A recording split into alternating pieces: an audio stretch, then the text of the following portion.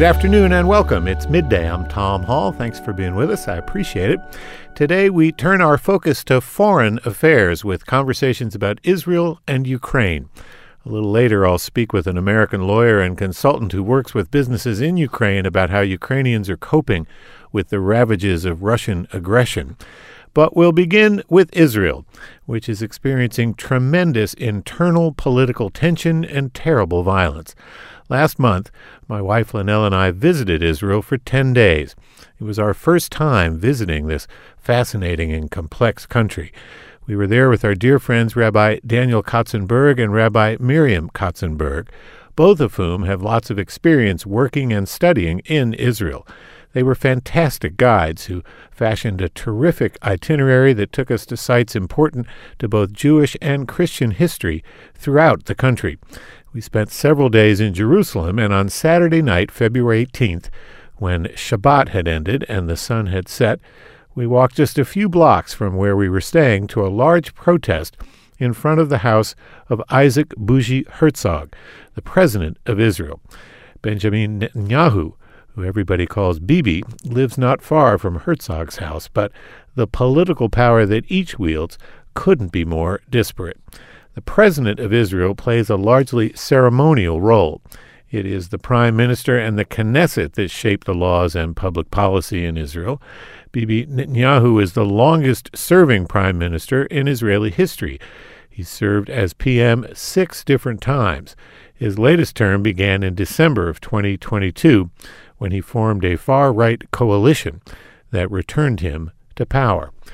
It is the most right-wing coalition to govern Israel in the country's history, and it has wasted no time in enacting legislative and policy positions that have created tremendous political polarity among Israelis and which have heightened tensions with Palestinians.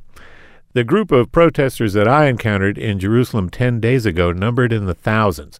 Subsequent protests in the last few days have drawn hundreds of thousands to Jerusalem, Tel Aviv, and other cities.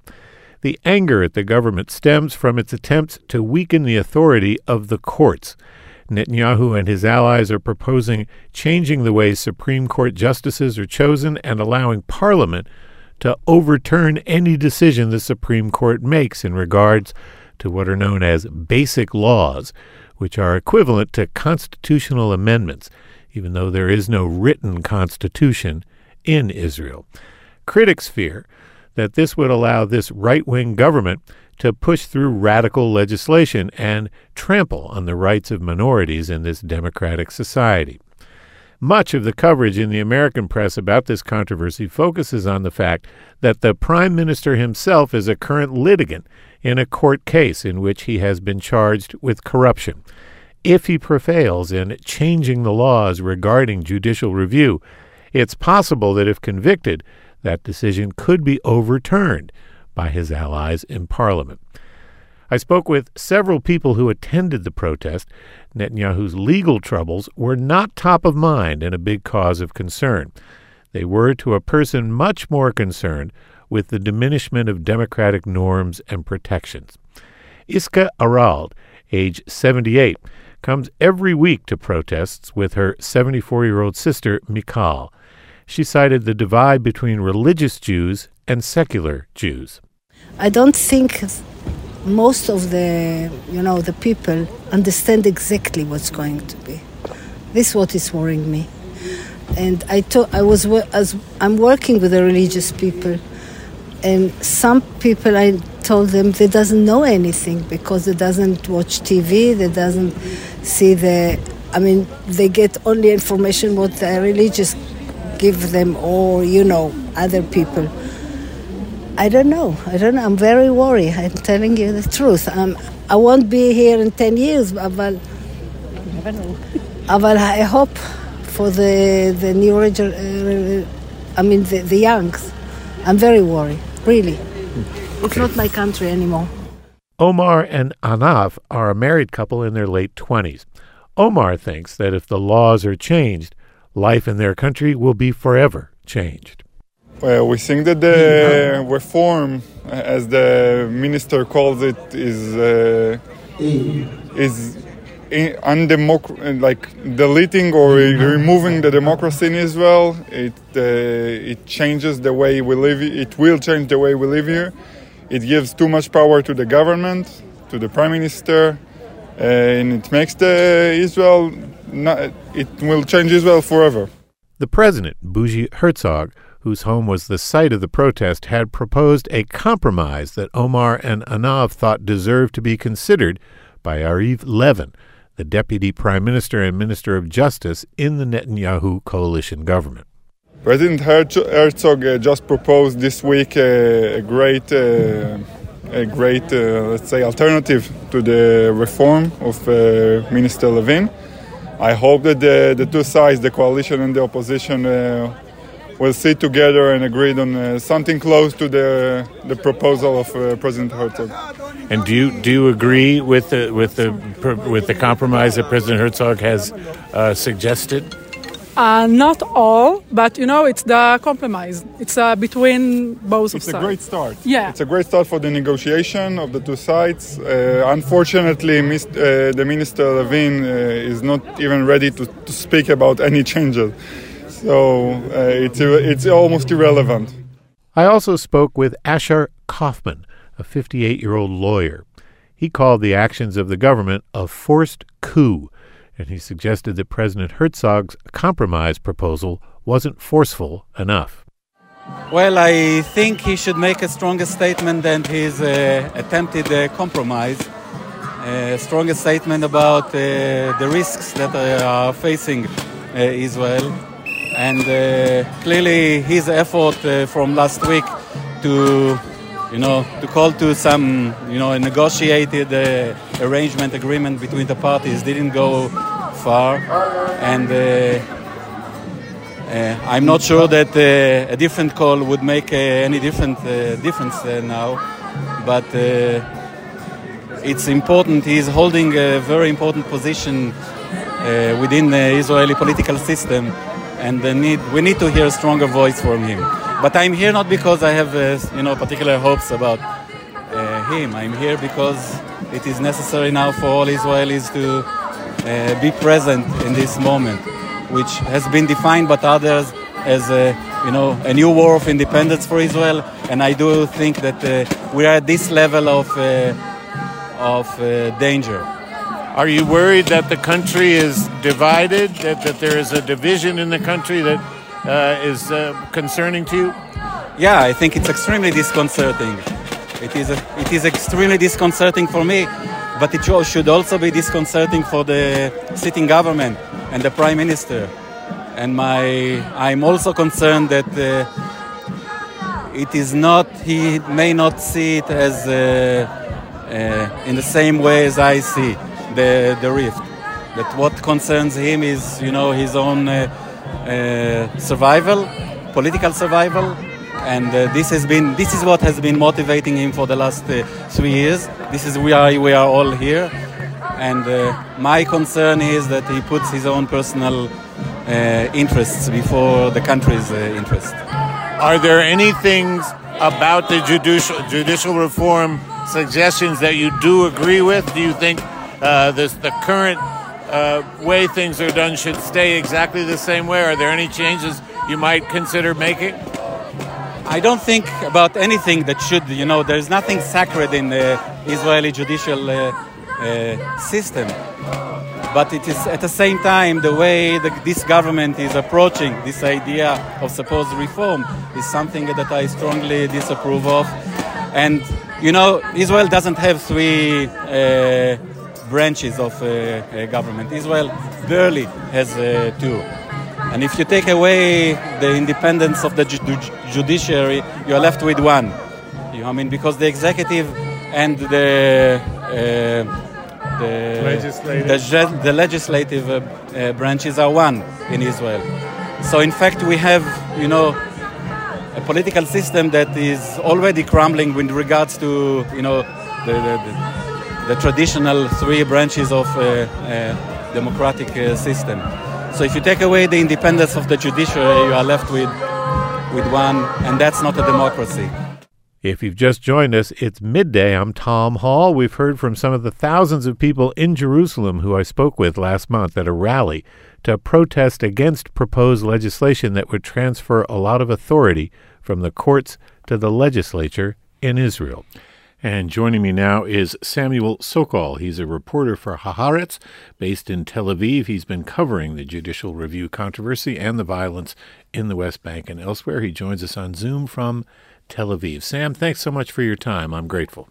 Thank you for having me. So what's the latest on the protests? They have gotten bigger and bigger over the last several weeks, and I understand there was even some violence at one of the protests in Tel Aviv yesterday. What can you tell us about that?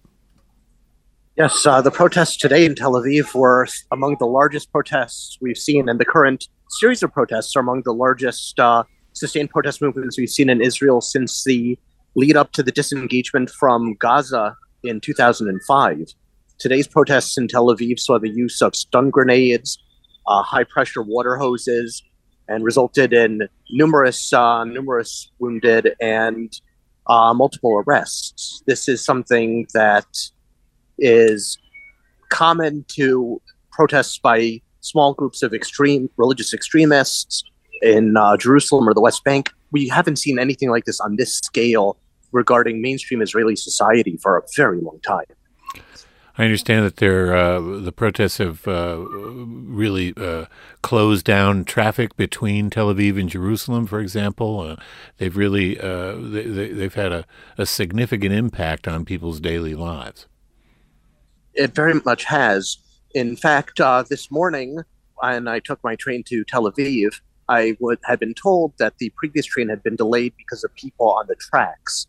I think there's a feeling in Israel, and there has been a feeling for a long time on the right, that the court has too much power. And I think there's a wide range of Israelis, from the right to the left, that do agree that some sort of reforms or tweaks may be good or necessary. But I think the issue for most Israelis is that they don't see what's happening now as tweaks. They see this as spanking a recalcitrant child with an axe. It's wildly disproportionate.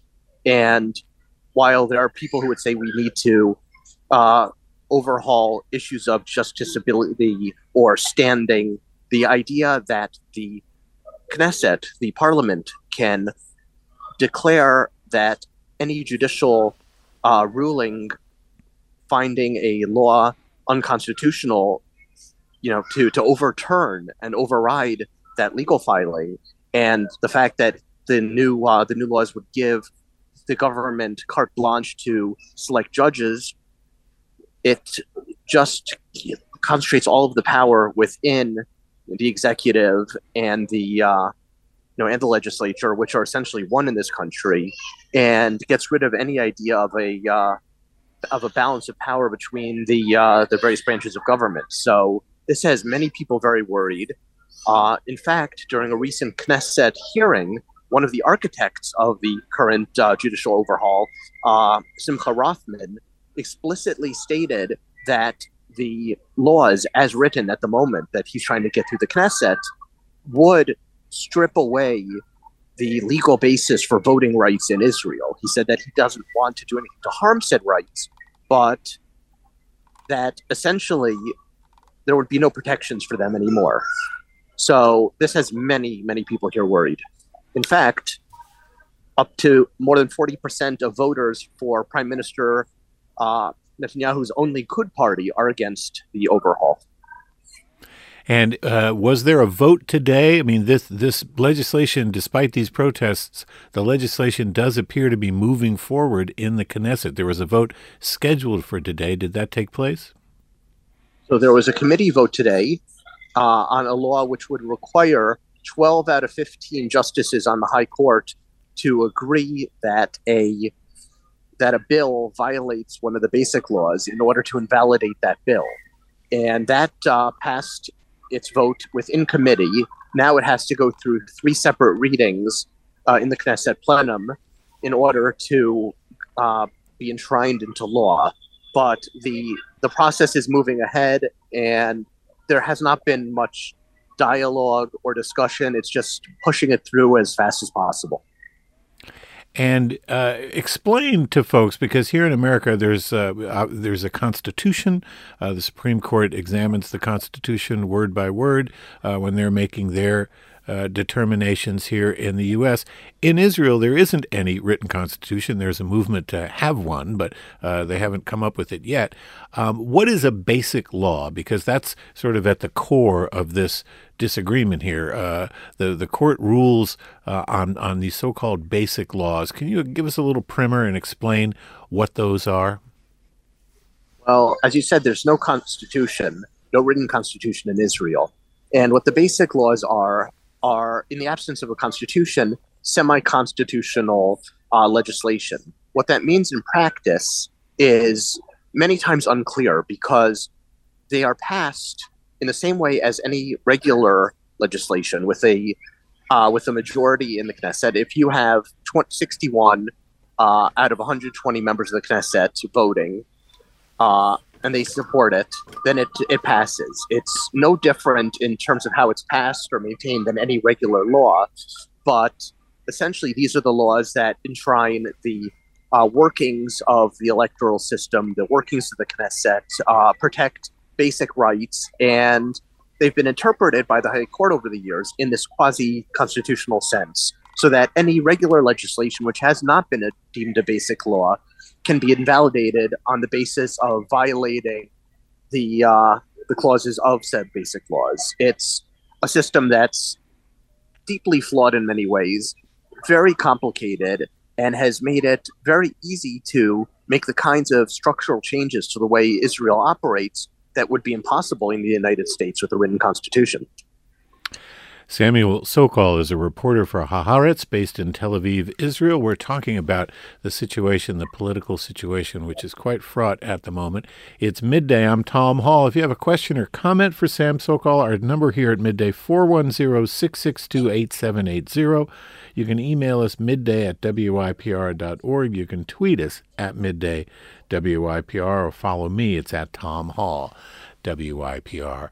So, Sam, is there any parallel in terms of the people who are for and against this judicial review package of legislation?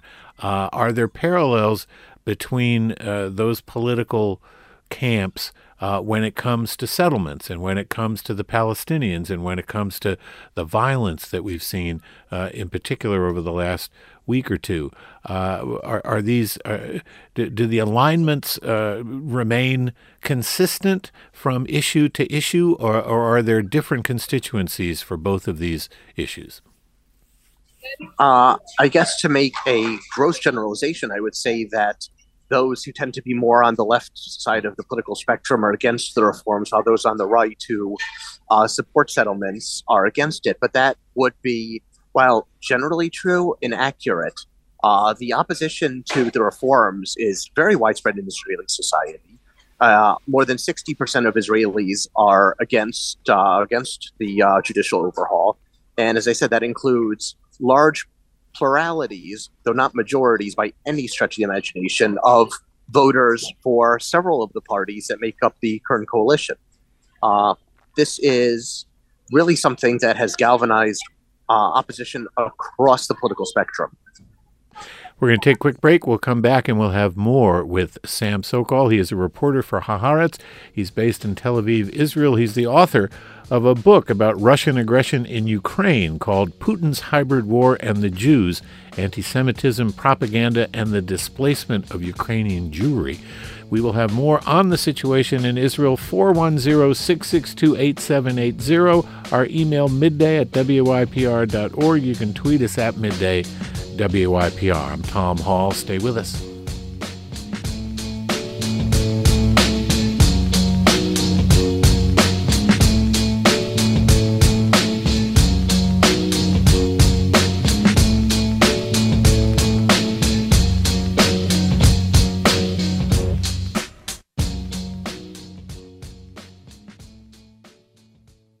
This is Your Public Radio, 88.1 WYPR. Welcome back. It's Midday. I'm Tom Hall. By the way, coming up tomorrow on our show, it's Midday with the mayor. Baltimore Mayor Brandon Scott joins me to talk about the controversy surrounding the deal that he's cut with BGE to maintain and service the conduit system. After I speak with the mayor, I'll speak with Baltimore Comptroller Bill Henry, who has questioned the deal and who opposed approving it. We'll try to sort out where things stand tomorrow on Midday. If you've just joined us today, my guest is Samuel Sokol, a reporter with Haaretz based in Tel Aviv, Israel. We're talking about the spate of violence in the West Bank and the escalating protests against the Netanyahu government's attempts to reduce the authority of the judiciary in Israel, the so-called judicial review laws, package of legislation that is moving through the Knesset. Our number here at Midday, 410-662-8780. Our email is midday@wypr.org, and you can tweet us at midday WIPR. So, Sam, when I was in Tel Aviv, there was a very small protest one afternoon, maybe 100 people walking on one of the main thoroughfares in Tel Aviv. This was couple of weeks ago, 3 weeks ago almost. And one of the concerns that folks in Tel Aviv had was that business would be reluctant to locate in Israel, do business in Israel, because of the anti-democratic nature of these judicial reform laws. Tel Aviv, a big tech center in particular, and they were concerned that the economic impact of these laws was going to be significant. Is there any evidence so far that even given the prospect of these judicial reform laws passing, that businesses are pulling out of Tel Aviv and elsewhere in Israel? Well, we've seen a number of companies say that they intend to withdraw funds from Israel or to move operations abroad.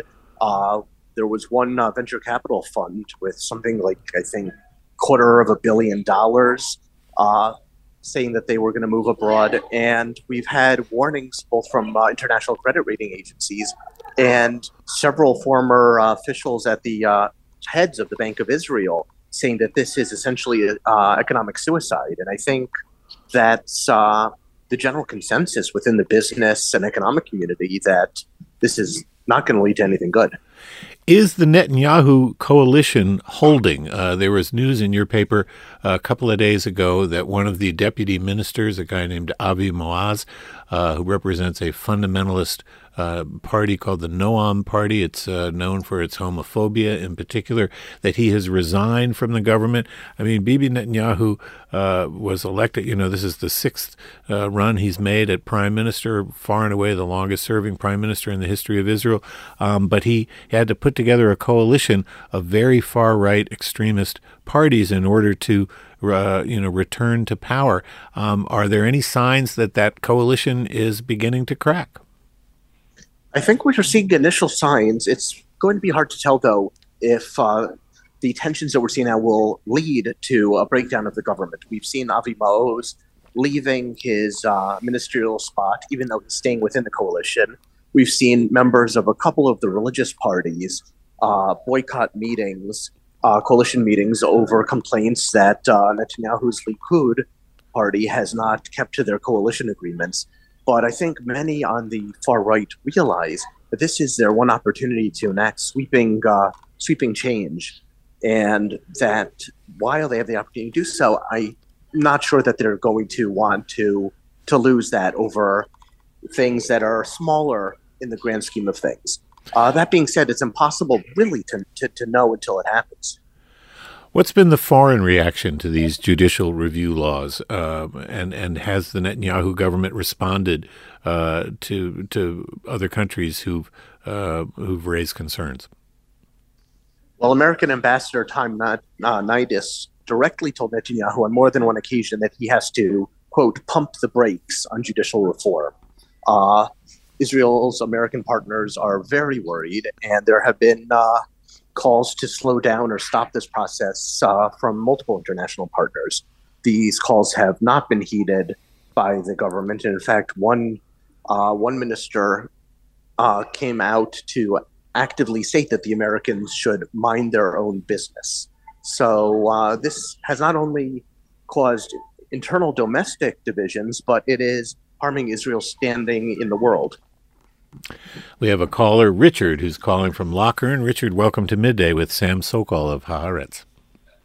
I would like to ask the reporter from Haaretz if he thought that perhaps if the United States didn't give in to Israel every chance they get because they're afraid of losing votes in America, that would help the anti-Bibi people be able to slow things down because the United States didn't give all their weapons on all the other support that we give them.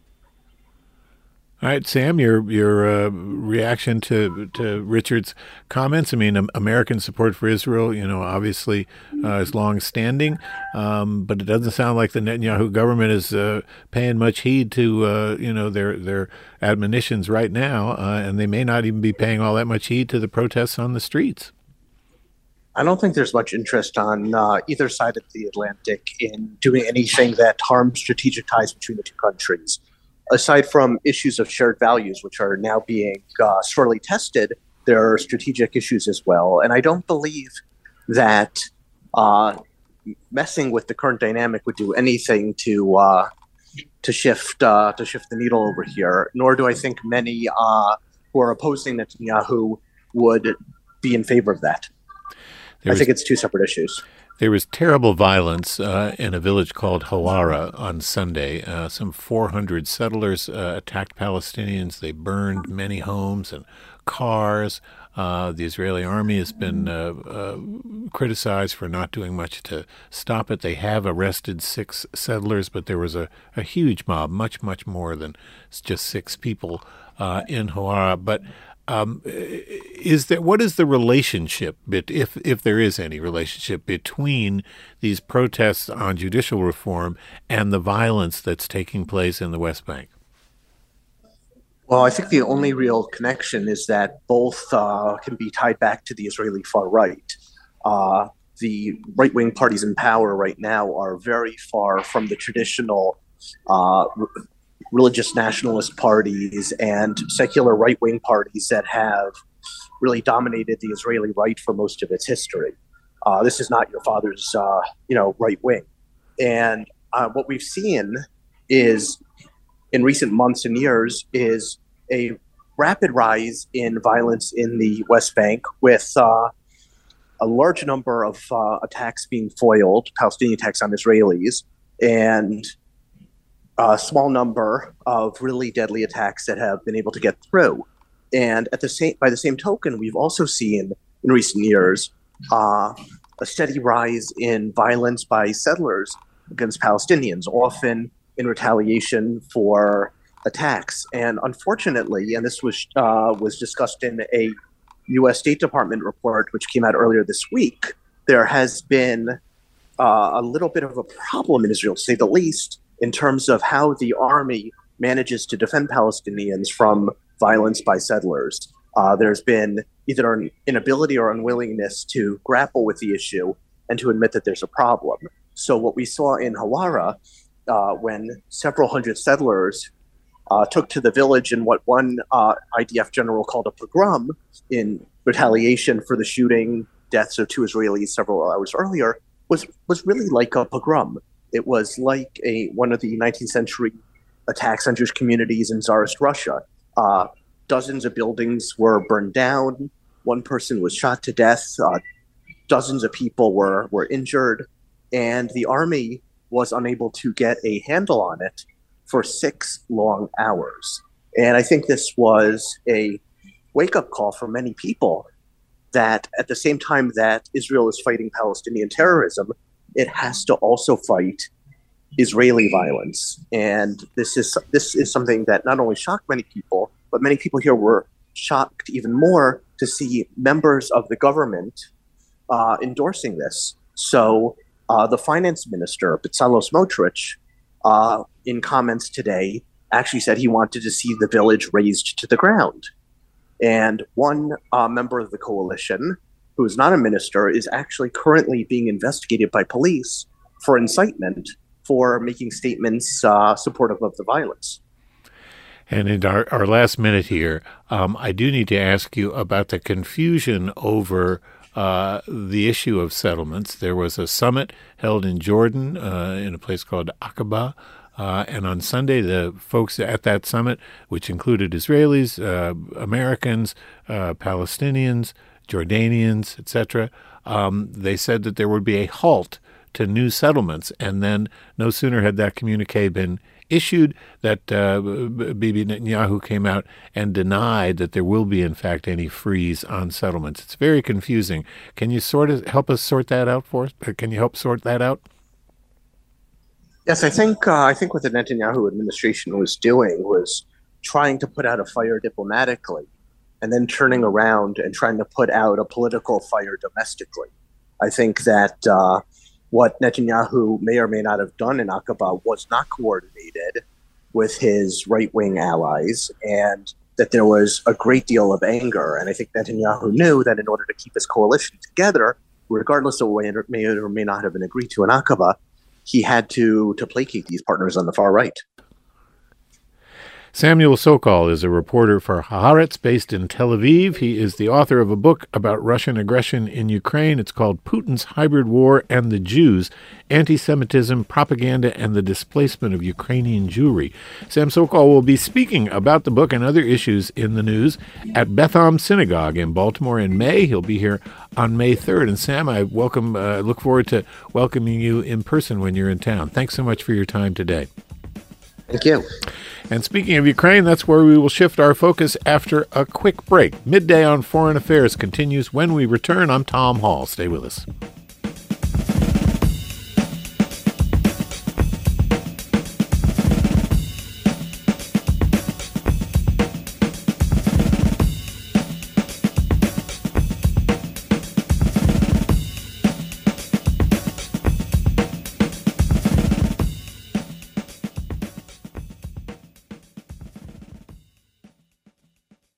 This is Your Public Radio, 88.1 WYPR.